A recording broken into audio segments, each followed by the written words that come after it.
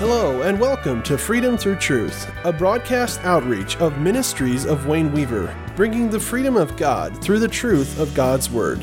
Let's tune in to today's message. I do know, as I'm standing before you today, I have had many conversations with some of you. I've had private conversations. I even know what goes on in most of your homes. And most of it by far is great. But there are some that have struggles. That even if a man would go home, and I would tell this man, I would tell him, this literally happened. I would tell this man, you need to go home and tell your wife that she has a Jezebel spirit. Nope, there's no way I can. And even if you ask me in front of her, I'll still say, no, you don't. I have run into that how many times in my life dealing with people? Because the consequences are not worth it. And so they become Ahabs because they're hurt, they're wounded. Ahabs typically do not have a lot of confidence.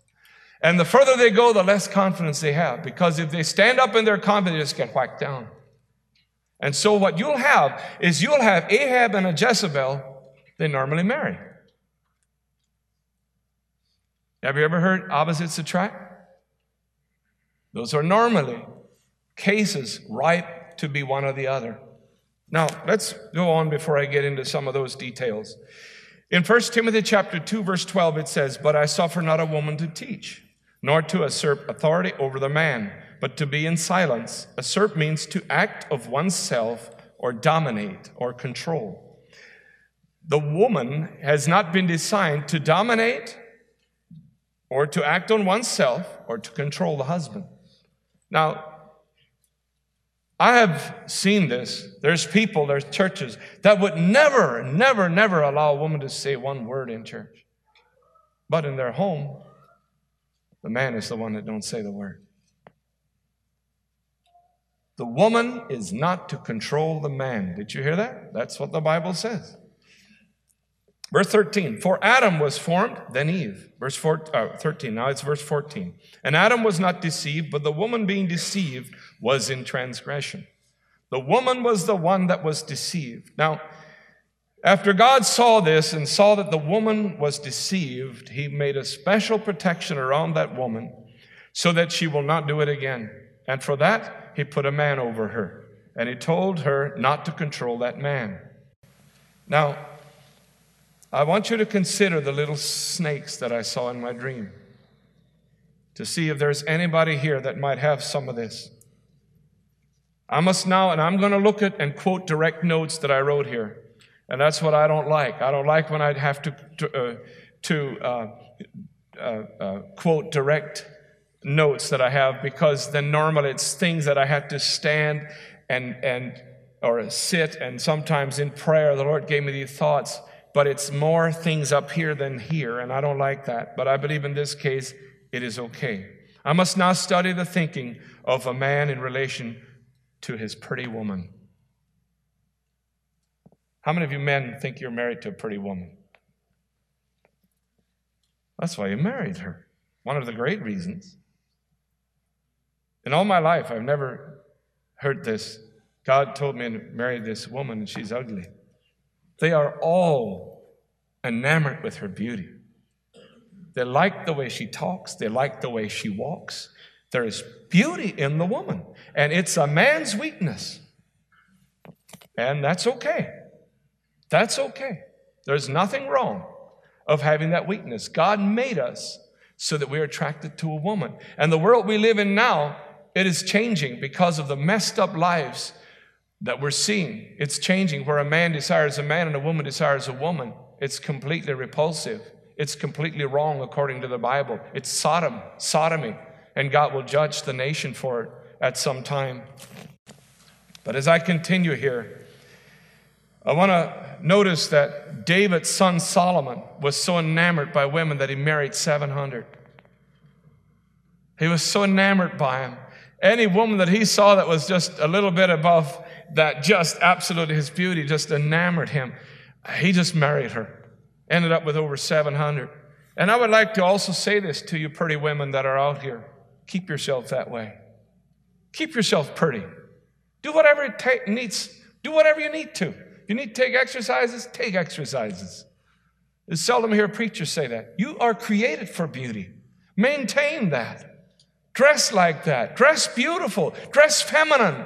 That's why I still don't like denim skirts on my wife. So that denim belongs to a man, not my feminine wife. Of course, you'll all have your opinion on that. That's fine. I still like my denim pants and not her. Denim is for a man, I believe. Now, if you're around me, don't worry, I won't get on your case for that. I just like the feminine part. The woman is so feminine. I used to be a heavy equipment operator for many years, and I noticed this, and I've told you this before. Out in the dust and the noise and the dust and the noise, I'd run this equipment, and at the end of the day, here comes a husband and wife out to look what has been done so far.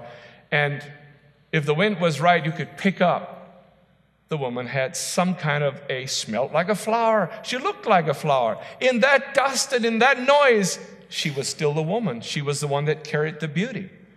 We're not to lust after that, but we can certainly admire them for it. There's nothing wrong with that. And you know when you've broken that into lust, that becomes sinful. I'm just telling you, wives, stay beautiful and attractive to your husbands. And don't ever ask him, are you attracted to me? Because they're tempted to lie. It's like, does this suit make me look fat? No, it's my weight that makes me look fat. You see? You understand what I'm saying? Men are so seldom really honest because they do not want to hurt their wives. And I can tell you little details from brushing teeth to anything. I can tell you things that would astound you that caused marriage problems because the man did not want to offend the woman in which she had just a little issue and it soured their relationship. Anyways, love covers a multitude of sins. Now, if it does not go the way of a man in his call or order, who often becomes the puppet? Answer that question. If it does not go the way of God's order, which is the man is the head, the man is the head of the woman. If it does not go in God's order, who becomes the puppet? It is often the man that becomes the puppet. The strongest always gives up. And when the strongest gives up, the weakest become stronger. It's the way it works. And there, in that, you have the birthing of an Ahab and a Jezebel. Who is the first one to apologize in your home? I would venture to say almost all of you, the husband will put up his hand first. If not, then he has a really deep-seated problem. The man is the strongest in the home. He's the first one to bow and say, I'm wrong, I'm sorry, I failed. It is almost always the husband that apologizes first, if there is an issue between both. My question is, why does the husband always do it first? It's fine to do it first if he doesn't do it so that he doesn't suffer the consequences. And there is the Jezebel and Ahab. You see the pattern. If I would ask any of you, how many of you think you have a Jezebel spirit? None of you would. Every one of you would say, not me, no way. I'm even offended that you're even preaching this message. In fact, I'm a bit sensitive to this. You can know by the fruits whether something is working in your life. We should sit here. If I'm an Ahab, I want to know. And it's only that my fruits of an Ahab will be like this. And if I'm a Jezebel, you will not say, I'm a Jezebel. Seldom that you'll come and repent as a Jezebel, but you'll come and repent as because there is something going on in your life that a Jezebel produces. And if I can only get you to admit your production rather than the name, we've come somewhere. Because, if I can say it this way, Jezebels and Ahabs are so wounded in their roles that they would never call themselves that way. Just never. In fact, a Jezebel becomes extremely offended. I had it happen right to my face. Very sternly. I had a Jezebel in that early year. It was a man, stuck his finger this close to my nose and told me that I have private sin in my life and God will reveal it to everybody to see, and he's going to take me down and take his blessing away from me. And he said it on top of his voice. And it was a Jezebel spirit.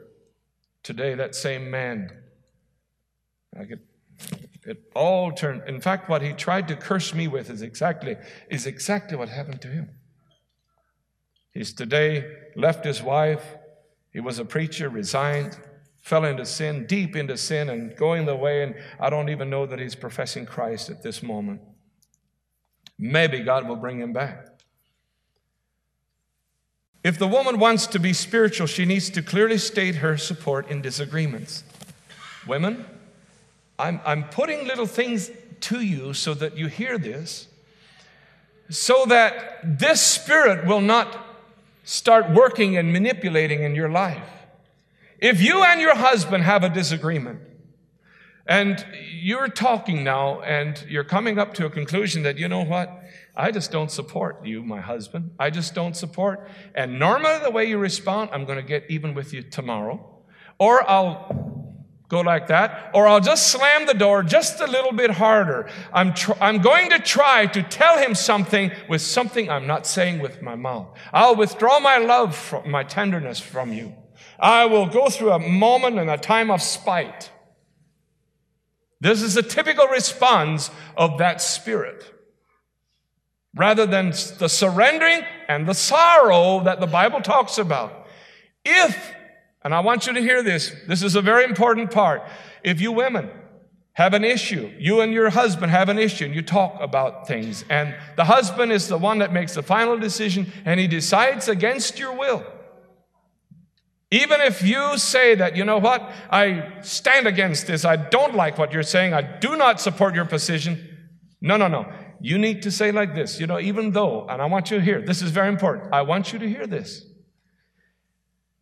Even though I do not agree with you, I will support you. Jezebel cannot do that. Cannot do that. I will not support you. In fact, I will work against you. I will do things opposite from you. I might not say it today, but I'll do it tomorrow and the next day and the next. Next thing we have is a monster of a Jezebel in the end of 20 years of marriage. The one writer said like this, when he deals with people that have this, he said, most men can put the finger on the moment they lost their power as the head of the home. Women, do you understand? When you do not support your husband and you have a little bit of a difference of opinion, or maybe a big difference of opinion, before you leave him, before you leave each other, there needs to be that quality statement of surrender, even if you have to do it in sorrow. Say that, you know what, I don't agree with you, and that's fine, but I will support you and I will love you. I will love you. That's the command on your life. That will prevent this spirit from latching on you and taking you and controlling you later on. Do you hear me? It's so important. This happens, my dear friends, when you're just married. Some of you are just getting married. Some of you have just been married. You're already hearing some things. You're already being tested in some of these things. No, you always speak it. You speak and confess to your husband that I do not agree with you on this, but I will support you in this and I will love you freely. Thank you for listening to today's program. We hope you were blessed. This program is made possible by the generous donations of our listeners. Check out our website and get our weekly word e-letter by signing up at www.ministriesofwayneweaver.com. Until next time, God bless.